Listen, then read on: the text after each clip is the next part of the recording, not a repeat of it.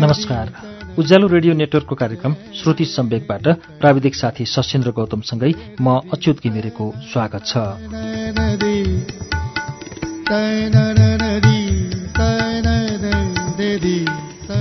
गएको मंगलबार हामीले श्रुति सम्वेकमा निर्मल ढुङ्गानाको कथा संग्रह बतासाभित्र संग्रहित केही कथाहरू सुनेका थियौं। आज यसै संग्रहको अर्को एउटा कथा लिएर आइपुगेका छौं। आज हामी एउटै कथामा एक श्रृङ्खला पूरा गर्नेछौं। धमिराले खाएको धोका आज हामीले वाचन गर्ने कथाको शीर्षक हो। यो पुस्तकमा 20 पेजमा संग्रहित छ यो कथा। यसभित्र संग्रहित कथाहरूमध्ये बतासाभित्रको यो कथा निर्मल ढुङ्गानाको कथा धमिराले खाएको धोका अब वाचन सुरु हुन्छ।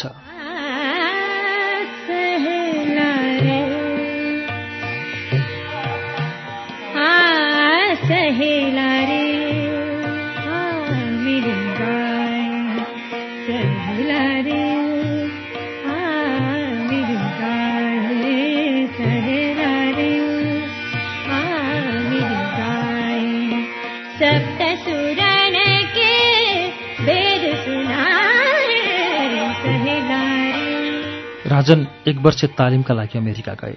त्यसपछि पनि घरमा नियमित रूपमा समाचार पत्रहरू आइरहे, तर मलाई ती पत्रिका नभई नहुने जस्तो लाग्यो। यसर्थ मैले हकरलाई पत्रिका नल्याउन भने, तर उसले पत्रिका बन्द गर्न अफिससम्म पुग्नुपर्ने बतायो। म पत्रिका वितरकको अफिससम्म पनि गइनँ। हकरले पनि नियमित रूपमा पत्रिका ल्याइरह्यो। सहरको जीवन विचित्रको हुन्छ। दुधवाला हरेक दिन मेरो घरमा दुध लिएर आउँछ, भाँडामा राखिदिन्छ, अरू केही नबोलिकन जान्छ। सिठी बजाउँदै फोहोरवाला आउँछ, फोहोर उठाउँछ, जान्छ। आज पनि त्यही कुरा दोहोरिएको थियो। हकरले पत्रिकाहरू मेरो घरको गेटभित्र छिर्ने गरी टाढैबाट फ्याँक्यो र साइकलको गति कम नगरी निस्किहाल्यो। छोरी उषाले पत्रिका टिपेर ल्याई।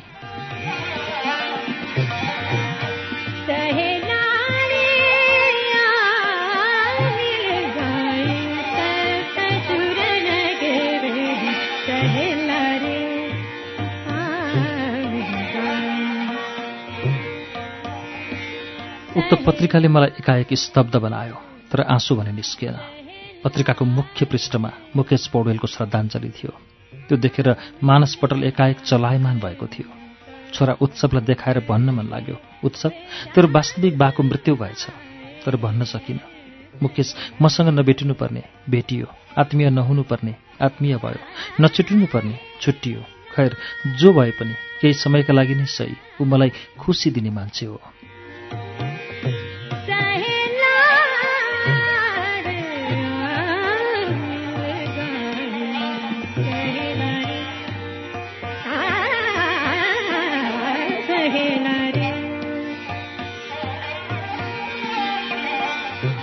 रिचाले दिएको ठेगाना अनुसार म जुन बैंक पुगेकी थिएँ त्यही पहिलो पटक भेटिएको थियो मुकेश। मेरो चाहनाले पनि होइन, उसको चाहनाले पनि होइन, परिस्थितिले भेट गराएको थियो हामीलाई। म उसले काम गर्ने बैंकमा खाता खोल्न पुगेकी थिएँ। मसँग खाता खोल्न आवश्यक सबै कागजात पूरा थिएन, त्यसैले मलाई उसको कार्यकक्षमा पठाइएको थियो। त्यहाँ मैले निवेदन लेखेर दिएँ। उसले निवेदनको अन्त्यमा सम्पर्क नम्बर पनि लेख्न अनुरोध गर्यो। मैले अफिसियल अभिलेखका लागि होला भन्ने ठाने। उसले मेरो निवेदन लियो, दायाँ किनाराको माथिपट्टि खाता खोलिदिनु भन्ने बेहोरा लेख्यो, हस्ताक्षर गर्यो। त्यसै बेला नै चिनेकी हुँ मैले बैंक म्यानेजरका रूपमा मुकेश पौडेललाई।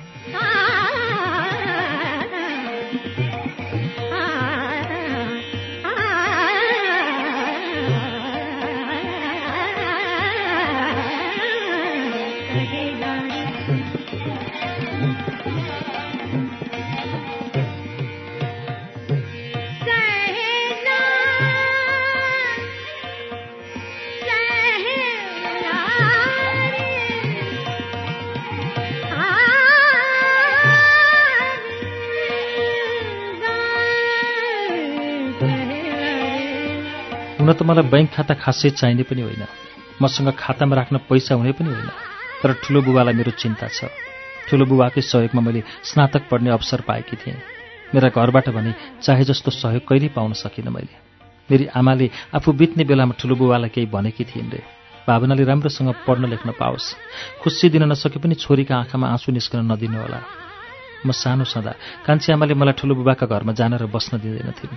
मलाई भने ठुलो बुबाको घर नै स्वर्ग जस्तो लाग्थ्यो। ठुली आमा र कान्छी आमा बीच ठुलो फरक पाउँथेँ मैले। कान्छी आमाले सानैदेखि मलाई दिएको पीडा सम्झदा अहिले पनि म ईश्वरसँग प्रार्थना गर्छु, साना बच्चा बच्चीलाई टुहुरो बनाएर कुनै पनि आमाको मृत्यु नहोस्।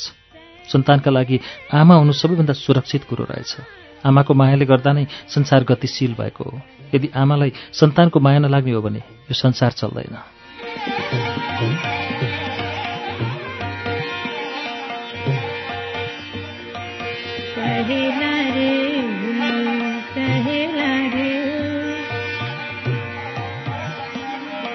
जन्म जन्म को संगन भूले अब के मिले तो बिछुड़ा न जाए कहला रे।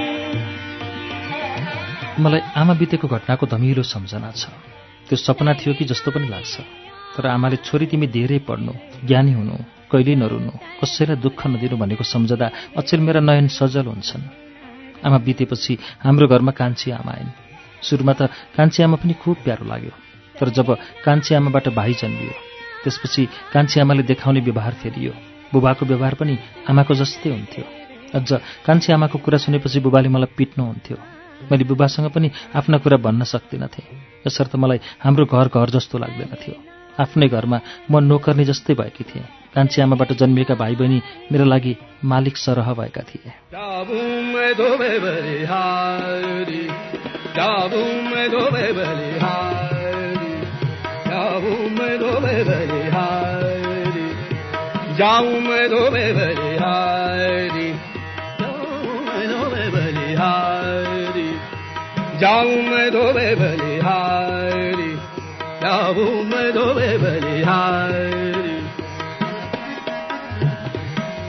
कहिलेकाहीँ ठुलो बुबा र ठुली आमा घरमा आउनुहुन्थ्यो।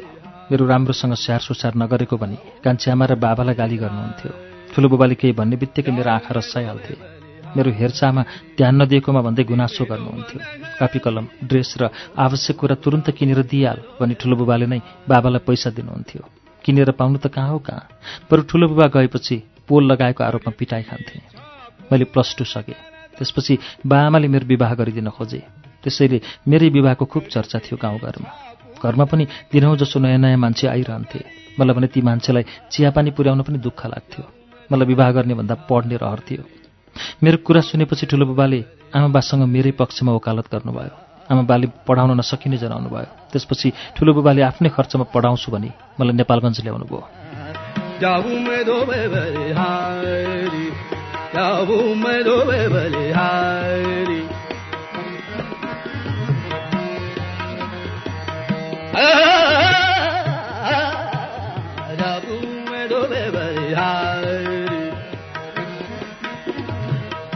म कलेज भर्ना भएँ। ठुलो बुबाले स्टाफ नर्स पढ्दै गरेकी गाउँकै साथी रिचाको कोठामा पुर्याउनु भयो। त्यहाँ पुगेपछि थाहा भयो म रिचाको रुम पार्टनरका रूपमा रहने भएँ। ठुलो बुबा भन्नुहुन्थ्यो, पैसा जुनसुकै बेला चाहिन सक्छ, त्यसबेला गाउँ आउन सम्भव हुँदैन। त्यसैले बैंकमा खाता खोलेस् बाबा, मैले केही रकम जोहो गर्नेछु। ठुलो बुबाकै अनुरोधमा खाता बैंक खोल्न पुगेकी थिएँ म। तर बैंकमा खाता खोल्न चाहिने सबै कागजात रहेनछन् मसँग। यसर्थ ती कागजात पछि बुझाउँछु भनी बैंकमा कबुलियतनामा गरेकी थिएँ मैले। बिदाका घर पुगेपछि आवश्यक कागजातका लागि बाला अनुरोध गरेँ। कान्छी आमाले महिनौको रिस यस्तरी पोखिन् कि त्यसपछि मैले आवश्यक कागजातबारे बासँग कुरा गर्नै सकिनँ।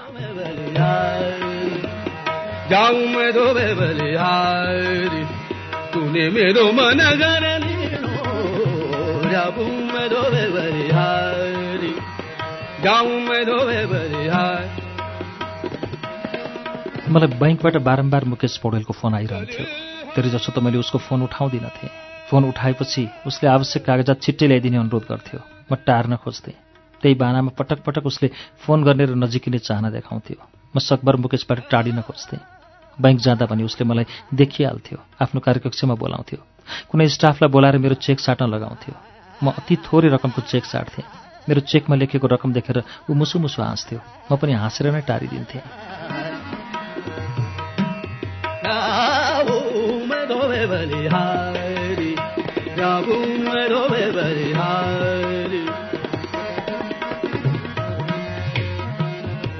गरीब की इच्छा पूरा कर दो,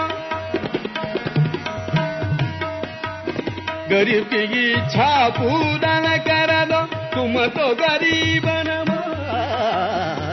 जाऊं मैं धोबे बलिहारी, जाऊं मैं धोबे बलिहारी। त्यसरी उसँग मेरो सम्बन्ध बढेको पनि वर्ष दिनभन्दा बढी भइसकेको थियो। यसबीचमा हामी नजिकका साथी बनिसकेका थियौँ। उसले मेरो ठुलो बुबालाई पनि चिनिसकेको थियो, मेरो कथाव्यथा बुझिसकेको थियो। त्यसैले होला आवश्यक कागजात तुरुन्त चाहियो भनेको थिएन। ठुलो बुबालाई उसले निकै असल मान्छेको रूपमा चर्चा गर्दा मलाई खुसी लाग्थ्यो। सन्चो बिसन्चो सोध्ने बहानाले उसले मलाई दिनहुँ जसो फोन गरिरहन्थ्यो। फोनबाट उसले मेरा दुःख र सुखका क्षणहरू बुझ्न खोज्थ्यो। म धेरै कुरा लुकाउन खोज्थेँ। ऊ यसैमा रिसाउँथ्यो, आफ्नो नसम्झेको भनी गुनासो गर्थ्यो। म नबोलेपछि पुनः उसैले फकाउँथ्यो। मेरो बर्थडेमा पहिलो शुभकामना उसैले दिन्थ्यो। मैले आफ्नो परीक्षाको समय तालिका उसैबाट थाहा पाउँथेँ। परीक्षा सकिएपछि म गाउँ जान खोज्दा ऊ निकै दुःखी हुन्थ्यो। बसको टिकट उसले नै ल्याइदिन्थ्यो। निकै भावुक बन्दै भन्थ्यो, भावना तिमीले यतै बसेर कम्प्युटर सिक्दा राम्रो हुन्थ्यो। जाऊं मैं धोबे बलिहारी, जाऊं मैं धोबे बलिहारी।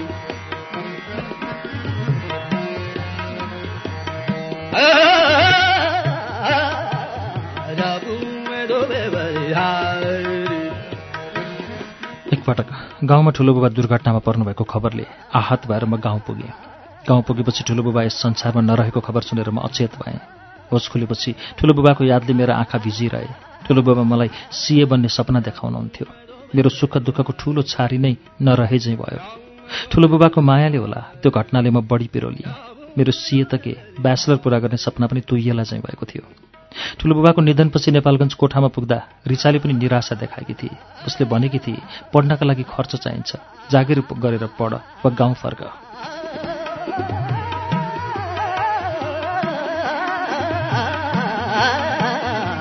जाऊं मैं धोबे बलिहारी, तूने मेरो मन गरली हो। जाऊं मैं धोबे बलिहारी, जाऊं मैं धोबे बलिहारी। त्यसबेला अलि बढी नै अन्योलग्रस्त थिएँ म। तथापि मुकेशले मेरो समस्या बुझ्यो। मेरो पढाइ पूरा गर्न सहयोग गर्ने जिम्मा लियो। म बैंकमा जाँदा ऊ स्नातक सकिएपछि जागिर मिल्न सक्ने सपना देखाउँथ्यो। उसले मलाई संसारकै अब्बल नारी बनाउने सपना देखाएपछि म मक्ख पर्थेँ। मुकेशले फोनमा मेरो एकाउन्टमा रकम राखिदिएको बताउँथ्यो। उसको सहयोगले गर्दा मेरो सोचाइले पनि रूप बदल्न थाल्यो। मैले दिउँसै देख्ने सपनामा मुकेश देखिन थाल्यो। मुकेशलाई देखेपछि भगवानका अगाडि भक्तजन नतमस्तक भए जस्तै म आनन्दित हुन्थेँ।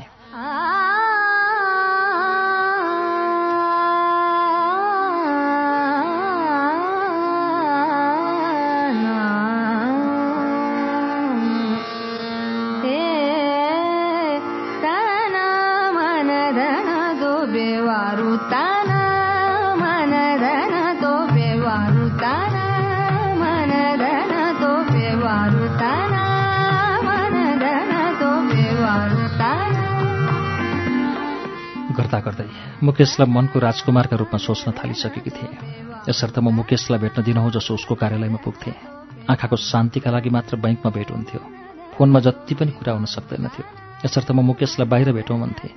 ऊ बाहिर भेट्न खोज्दैनथ्यो। त्यसैले उसलाई मेरै कोठामा बोलाउँथेँ। ऊ पनि रिचा भए नभएको आउने नआउने कुरा स्पष्टसँग बुझेर कोठामा आउँथ्यो। सुरुमा कोठामा एकैछिन बसेर निस्किदिए हुने भन्ने लाग्थ्यो। पछि भने ऊ छुट्टिन खोज्दा निकै रमाइलो अनुभूति हुन्थ्यो। म मुकेशलाई यतै बसौँ भन्थेँ। उसले मेरो मनको भाव बुझिहाल्थ्यो। हामी बीच बिस्तारै शारीरिक दूरी पनि कम हुँदै थियो। पछि त मलाई मुकेशसँगै बसिरहने इच्छा हुन्थ्यो। यसर्थ म मुकेशसँग विवाह गर्ने कुरा गर्थेँ। ऊ मेरो अध्ययन सकिएपछि विवाह गर्ने कुरा गर्थ्यो। हाम्रो सम्बन्धले हामीलाई स्वर्गीय आनन्दमा पुर्याएको थियो। त्यसैले होला म भित्र डर, छटपटाहट, शङ्का र उपशङ्का बढेको थियो।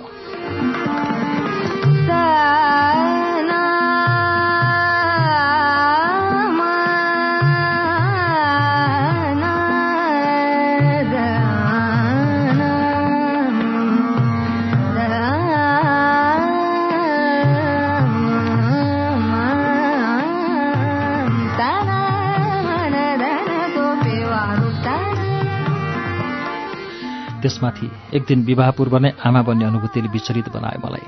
म अत्यन्त चिन्तित भएँ। मुकेशलाई भने। उसले बधाई दिँदै भन्यो, तिमी र म त श्रीमान श्रीमती हौ, परिवार हौ। परिवार भएपछि त तिनका सन्तान हुन्छन्। बाँकी रह्यो विवाहको कुरा, भोलि नै मन्दिर गई विवाह गरौँला। मुकेशले ती भनेपछि म अलि शान्त भएँ। त्यसैले भोलिपल्ट नेपालगञ्जको बागेश्वरी मन्दिरमा पुग्यौँ। पण्डितले भगवानलाई साक्षी बनाए। हामीले पण्डितलाई साक्षी बनाएर विवाह गऱ्यौँ। विवाहमा कुनै तडक भडक भएन, कोही आएनन्। असलमा कसैलाई बोलाइएन।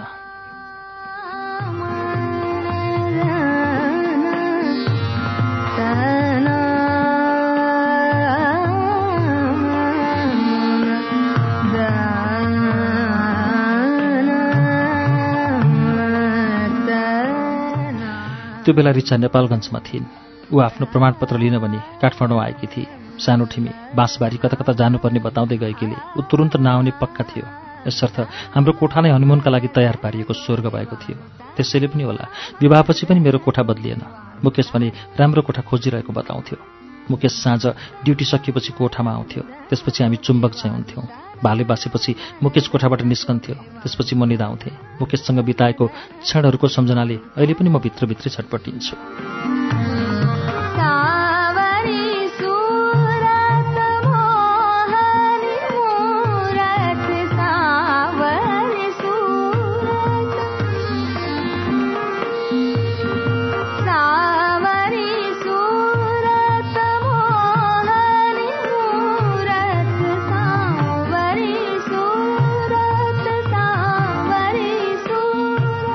केही दिनपछि रिचा आई। मैले उसलाई सबै कुरा बताएँ। मेरो कुरा सुनेर ऊ निकै चिन्तित भए। ऊ चिन्तित भएकाले मैले सोधेँ, किन चिन्तित भएकी रिचा? तिम्रो जीवन के होला भन्ने चिन्ताले। ठिक छैन र मेरो जीवन? मलाई लाग्छ मुकेशसँग तिम्रो जीवन बित्दैन। के भनेकी रिचा? हो, मुकेशसँग तिम्रो जीवन नबित्न सक्छ। उसले भने, किन? त्यो त पछि समयले देखाउला।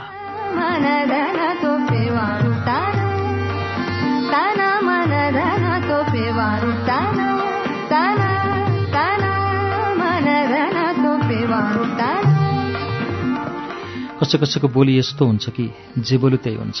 दुरुस्त त्यस्तै भयो। रिचाले भने जस्तै मुकेशसँग मेरो खुसी धेरै दिन टेक्न सकेन। मुकेश विवाह भएको हप्ता दिनपछि लापता भयो। मैले खुब खोजेँ, कहीँ भेटिनँ। मुकेशलाई खोज्दा रिचाले पनि सहयोग गरी। सम्भावित ठाउँहरूमा मुकेश भेटिएन। मुकेशको अफिसमा पुगेर सोधेँ। त्यहाँबाट उसले जागिर छाडिसकेको थाहा पाएँ। मुटुमा ठुलै ढ्याङ्ग्रो बज्यो।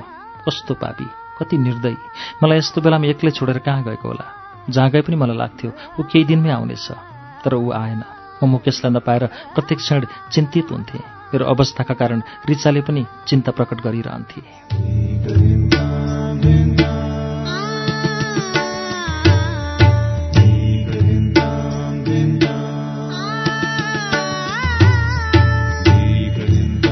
श्रुति सम्वेगमा अहिले तपाईँले सुनिरहनु भएको कथाको शीर्षक दमिराले खाएको धोका।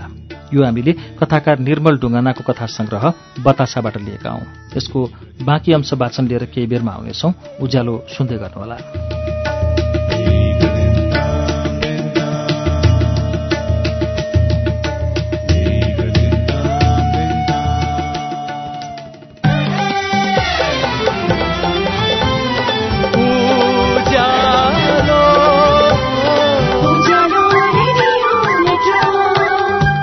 सीधा कुरा प्रश्न विचार उज्यालो रेडियो नेटवर्क।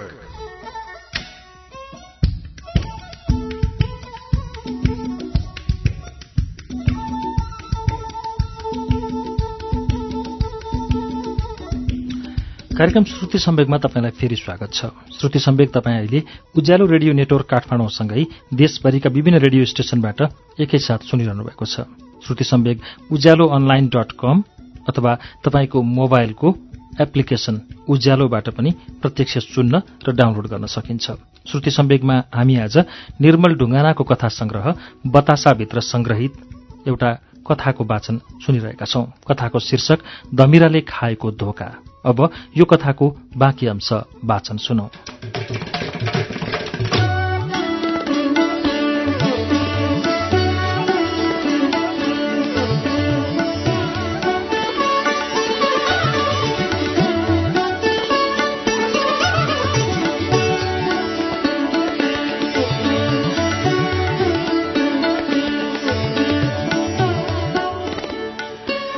रिचाको कुरा सुनेर मैले कानूनतः मुकेशलाई खोज्ने र प्राप्त गर्ने अडान लिन थालेकी थिएँ।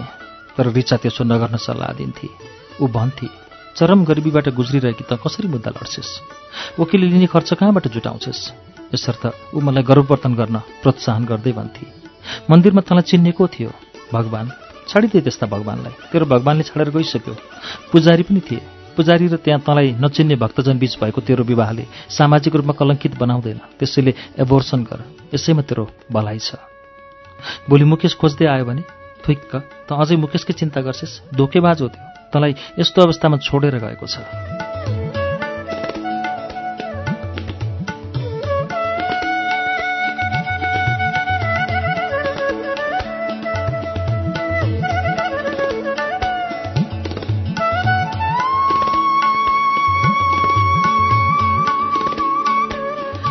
मलाई रिचाको सल्लाह पटक्कै मन परेन। ऊ मुकेशलाई मात्र दोषी देखाउँथे, यसमा मेरो पनि त दोष थियो। तर रिचाले भनेको कुरा पनि गलत थिएन र पनि लाग्थ्यो मुकेशले केही बताएर गएको भए उसका लागि वर्षौं पर्खिने थिए। ऊ अचम्मसित लापता भएको थियो। उससँग हुनसक्ने सम्पर्कका सबै माध्यम अवरुद्ध थिए। ऊ हराएपछि मेरा समस्या छिनछिनमा बढ्दै गए। मिठा सपनामा फसेकोमा आफैप्रति घृणा जाग्यो।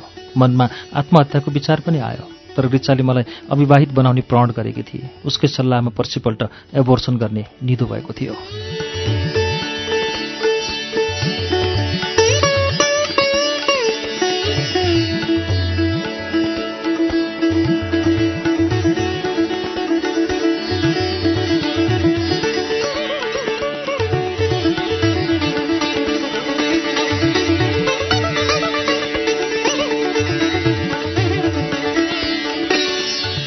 मेरी आमा मलाई जन्माएर मरेकी थिएन। म एउटा सन्तानलाई नजन्मदै मार्दै थिएँ। यसैले पिरो लिँदा रिचा भन्थे, यदि यो बच्चा जन्मिएमा यसले तैँले भन्दा 10 गुणा बढी दुःख बेहोर्नु पर्नेछ। विडम्बना। रिचाले सोचे जस्तो भएन। रिचासँग एबोर्सन गर्ने सल्लाह गरेकै भोलिपल्ट मेरो कोठामा केही आफन्त आए। मलाई अपहरणको शैलीमा गाउँ पुर्याइयो। गाउँमा मेरो विवाहको कुरा निर्णयात्मक रूपमा चलेको रहेछ। मैले बुबालाई सत्य बताउन चाहेँ, तर मौका मिलेन।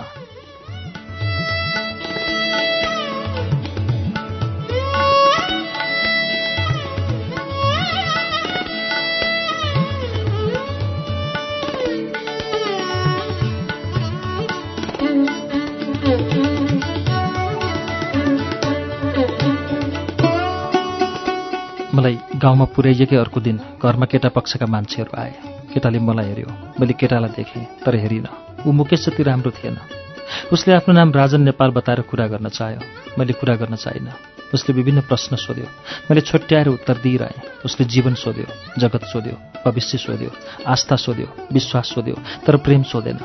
उसले मेरो विगत र प्रेम सोधेको भए साँचो बताइदिने थिएँ। उसले मैले केही नसोधेकोमा गुनासो गर्यो। बनावटी रूपमै भए पनि म फिस्सा हाँसेँ। त्यसपछि ऊ पनि मुस्कुराउँदै कोठाबाट बाहिरियो। ऊ गएपछि मुकेशको याद आयो। आँसु झरिरह्यो। त्यसको भोलिपल्ट थाहा पाएँ ऊ अर्थात् राजनसँग मेरो विवाह हुने निधो भएछ।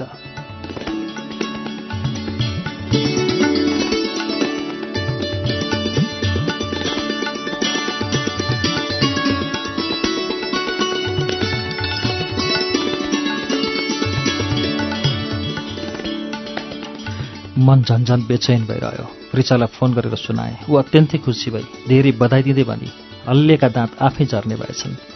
मलाई उसँग पनि धेरै कुरा गर्न मन लागेन। विवाहमा बोलाएँ। उसले आउन नभ्याउने बताई र ठट्यौली पारामै भने, भावना क्या भाग्यमानी रहेछस् त, 1 महिनामै 2 जनासँग विवाह हुने भयो तेरो। म आफूलाई अभागी ठानु या भाग्यमानी, इमान्दार ठानु या बेइमान, यस्ता प्रश्नले मन मस्तिष्कलाई चलायमान बनाइरहन्थ्यो। लाग्थ्यो परिस्थितिसँगको समायोजन नै जीवनको बाटो हो। म त्यही बाटो पछ्याइरहेकी छु। गरी लाग्थ्यो म निकै अभागी हुँ। मेरो खुसी कहिल्यै मसँग रहेन। सानैदेखि म मातृवात्सल्यबाट वञ्चित भई हुर्किएँ। जसले जसरी चलाए उसै गरी चलिरहनु पर्यो। शरीरमा रहरहरू पलाएपछि आफ्नै मनले डोराएको बाटो हिँडेँ, तर त्यो बाटो पनि एकाएक बन्द भयो। म अगाडि बढ्नै सकिनँ। आज फेरि नयाँ बाटो हिँड्न खोज्दैछु। यो बाटोको गन्तव्य थाहा छैन। रिचाले भने चाहिँ 1 महिनामा 2 जनासँग विवाह गर्ने म जस्ता कति होलान् यो संसारमा।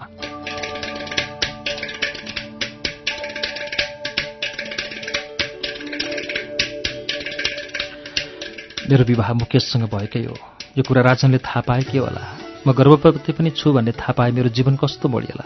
मुकेश भेटिएमा उसलाई के जवाफ दिन सकौँला। उसले मेरो सन्तान खोइ भन्यो भने त्यो परिस्थितिको सामना कसरी गर्ने होला।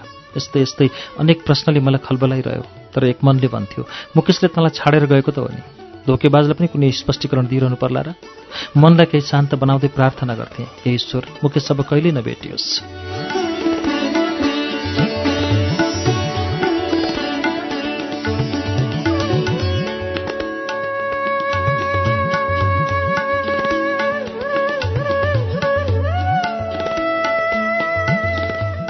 भित्र भएको ठूलो पहाड थियो। त्यो पहाड चढ्ने साहस थिएन ममा। बिना साहस म अगाडि बढ्न खोज्दै थिएँ। हुन त मेरो विवाह परिवारको दबाब जस्तो देखिन्थ्यो, तर मैले स्वीकार नै नगरेको विवाह भन्न मिल्दैन थियो। परिस्थितिले पनि मलाई यो विवाह नगरी नहुने बनाएको थियो। तर मुकेशलाई सम्झने बित्तिकै मन विचलित हुन्थ्यो, आँखाहरू रसाउँथे। मुकेश कहीँ छ भन्ने थाहा मात्र पाए अहिले नै भागेर भेट्न जान्थे जस्तो हुन्थ्यो। मुकेशलाई केही गरी पनि बिर्सन सक्दिनँ झैँ लाग्थ्यो, तर उसले नै मलाई छाडेर गएकाले मनमा उप्रति तीव्र घृणा पनि उर्लिरहन्थ्यो।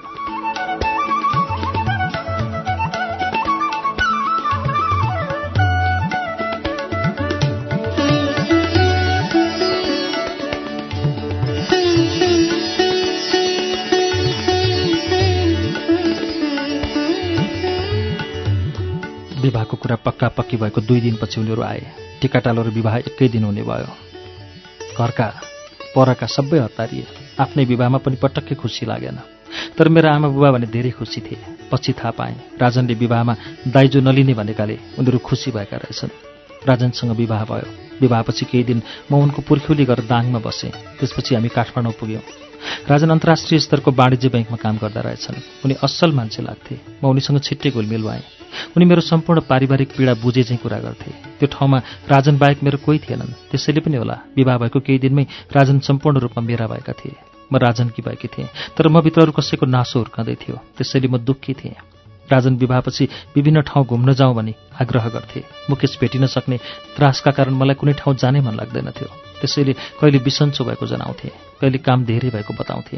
राजन निकै जोडबल गर्थे। म भन्थे यो घर नै मेरो लागि नयाँ छ, पछि पछि जाउँला। यसै गरी हाम्रो हनीमुन सकिएको थियो। मुकेशको पनि कुनै अत्तोपत्तो थिएन। म सकेसम्म मुकेशलाई बिर्सन चाहन्थे।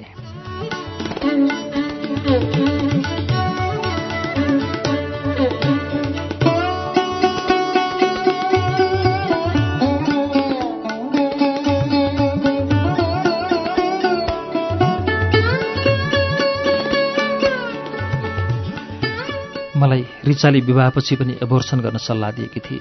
मैले चाहेको भए सहजै एबोर्सन हुने थियो, तर राजन मेरो स्वास्थ्यप्रति त्यति चासो राख्दैनथे। म जुन ठाउँमा स्वास्थ्य परीक्षण गर्नका लागि पुगेकी थिएँ त्यहाँको डाक्टरलाई सबै वास्तविकता बताएकी थिएँ। मेरै अनुरोधमा डाक्टरले 16 हप्ताको गर्भलाई भिडियो एक्सरे रिपोर्टमा 12 हप्ता लेखिदिएका थिए। मैले राजनलाई मेडिकल रिपोर्ट देखाएरै भनेकी थिएँ हाम्रो बच्चा 4 महिनाको भएछ। उनी मेरो कुरा सुनेर खुब खुसी हुन्थे। मलाई निधारमा चुमिदिन्थे। उनका प्रत्येक भावमा प्रेम हुन्थ्यो। बाबु बन्न पाएको त्यो भावले मलाई धन्यवाद दिन्थ्यो।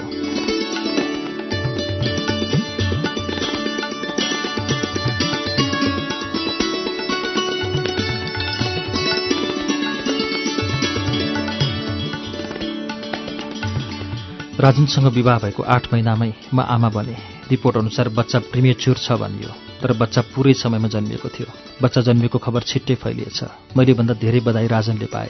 केही दिनपछि अस्पतालबाट डिस्चार्ज भयौँ। मुकेशको छोरालाई हेरेर मान्छेहरू दुरुस्त राजन जस्तै भन्थे। मैले पनि घरिघरि राजन जस्तै देख्थेँ। यस्तो लाग्थ्यो मान्छेले कति सजिलै धोका खाँदा रहेछन्।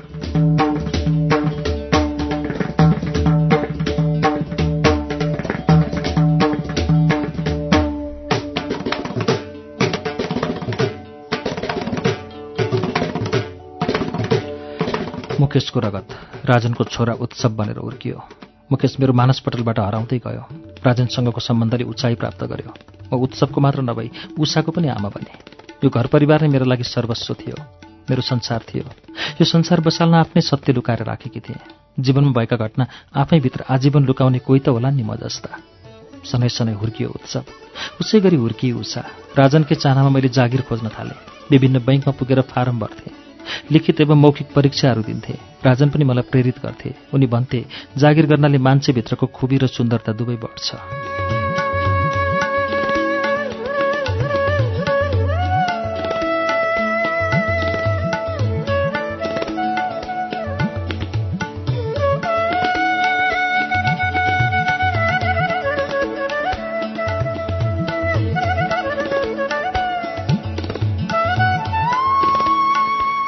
मैले दिएका परीक्षामध्ये केहीमा सफल हुन सकिनँ। तर एक दिन प्रनिल बैंकको अफिसबाट कङ्ग्रेचुलेसन भावनाजी भन्दै आएको फोनले परिवारमा अत्यन्तै खुसी छायो। मैले बैंकमा जागिर गर्न थालेँ। जागिरकै कारण हरेक साँझ बिहान अलि बढी व्यस्त भएँ। मेरो व्यस्तता देखेर राजन र छोराछोरी पनि काममा सघाउन पछि परेनन्। जब अफिसबाटै खटिएर राजन 1 वर्षका लागि अमेरिका तालिममा गए त्यसपछि भने घर र अफिसको बोझ बढी भयो।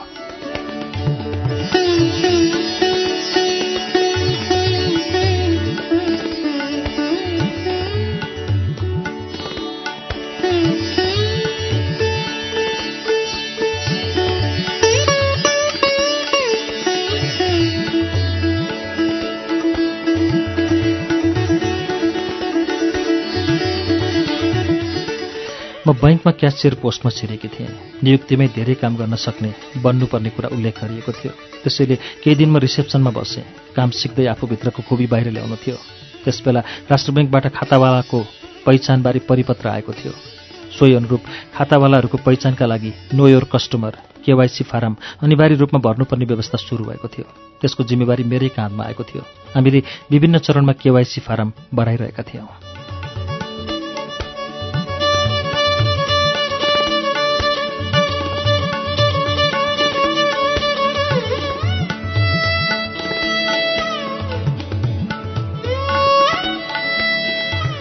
हाम्रो उद्देश्य कोही नछुटुन् भन्ने थियो। मैले केवाइसी फारम भर्न बाँकी खातावालाहरूको सूची तयार गर्न लगाएकी थिएँ। झण्डै 500 व्यक्तिको लिस्टमा मुकेश पौडेलको नाम दोस्रो नम्बरमा थियो। त्यो देखेर एकछिन सोचेँ, अरू कुनै मुकेश पौडेल होला, तर मनले मानेन। नियम सङ्गत जानुपर्ने भएकाले त्यस दिन 1 देखि 10 नम्बरसम्मका फाइल मागे। 2 नम्बरमा रहेको मुकेश पौडेलको फाइल हेरेँ। उही मुकेश पौडेलको खाता थियो त्यो। राजनसँग मेरो विवाह हुनुभन्दा केही दिन अघि खोलिएको उक्त खाताको हकवालामा मेरै फोटो र नाम थियो।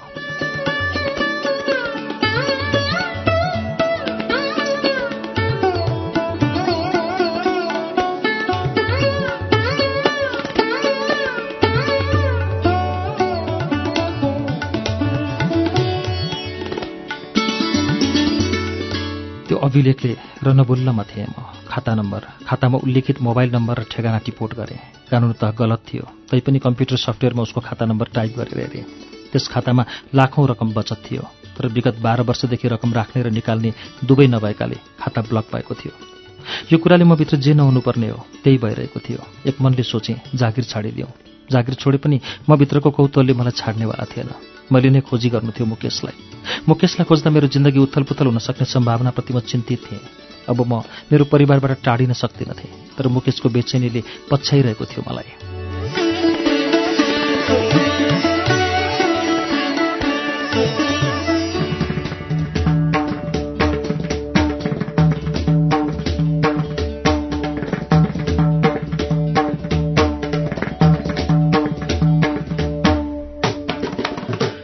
मुकेशको खातामा उल्लेखित मोबाइल नम्बरमा फोन गरेँ। यो नम्बर हाल प्रयोगमा छैन भन्ने आवाज सुनायो टेलिकमले।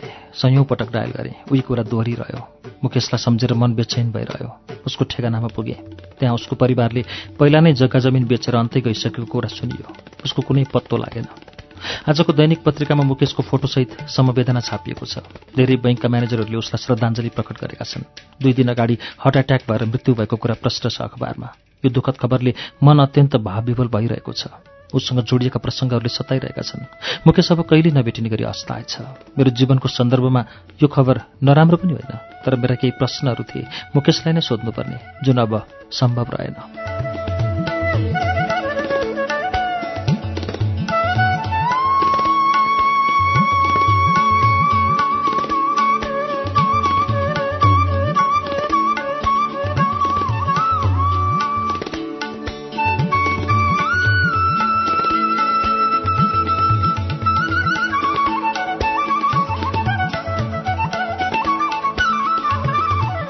आज बिहान राजन अनपेक्षित रूपमा नेपाल फर्किए। हामीलाई आश्चर्यमा पार्न खबर पनि नगरिकनै। उनको तालिम अवधि अझै 5 महिना बाँकी थियो। राजनको आगमनले हामी सबै खुसी भयौँ। केही बेरपछि उनले आफ्नो बैंकको हाकिमको मृत्यु भएको बताए। आफ्नै हाकिमको मृत्युका कारण उनी नेपाल फर्केका रहेछन्। राजनले पत्रिका हेरेर आफ्नो हाकिमको मृत्यु शोक जनाए। म ढुक्क भएँ। मुकेश नै राजनले काम गर्ने बैंकको प्रमुख रहेछ। मनले सोच्यो, राजन र मुकेश बीच आत्मीय सम्बन्ध पनि थियो होला, नत्र किन मुकेशको शोकमा अमेरिका रहेको मान्छे नेपाल फर्किन्थ्यो। राजनलाई मेरो मुकेशसँगको विगत पनि थाहा थियो होला। यही भएले म आकुल व्याकुल भएँ।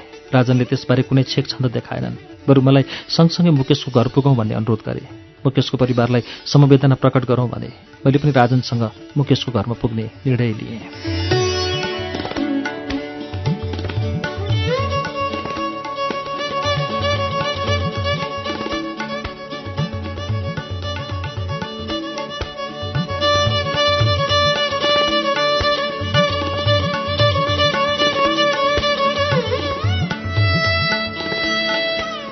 म राजनसँगै निस्केँ।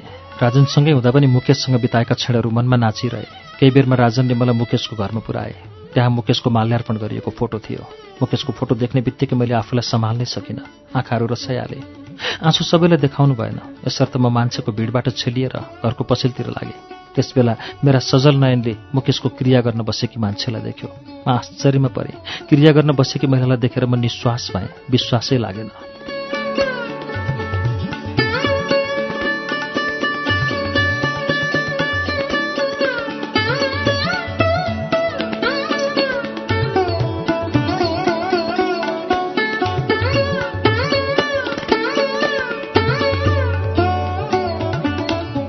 समुद्रको छेउ बिना कुनै सङ्केत टाइफुन आए जस्तो भयो मलाई। मन अचम्मले उद्वेलित भइरह्यो। एक सेकेन्ड पनि त्यहाँ बस्न मन लागेन।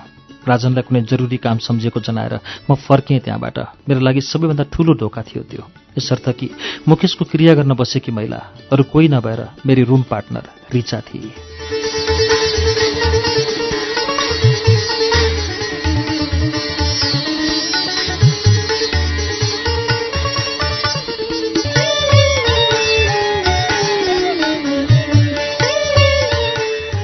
यो कथाको शीर्षक धमिराले खाएको धोका। कथाकार निर्मल ढुङ्गानाको कथा संग्रह बतासाभित्र संग्रहित यो कथालाई हामीले वाचन गरेर पूरा गर्यौं। आजको श्रुति सम्वेकमा धमिराले खाएको धोका शीर्षकको निर्मल ढुङ्गानाको यो कथासँगै श्रुति सम्वेकको समय सकिन्छ।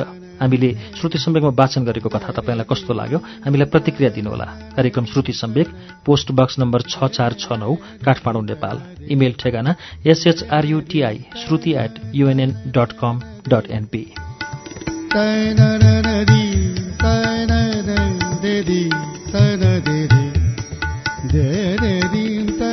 हवस् त, शुक्रबारको श्रुति सम्वेकमा अर्को कुनै गद्दी लिएर आउनेछौँ। तबसम्मको लागि प्राविधिक साथी सशिन्द्र गौतम र म अच्युत घिमिरे बिदा चाहन्छौँ।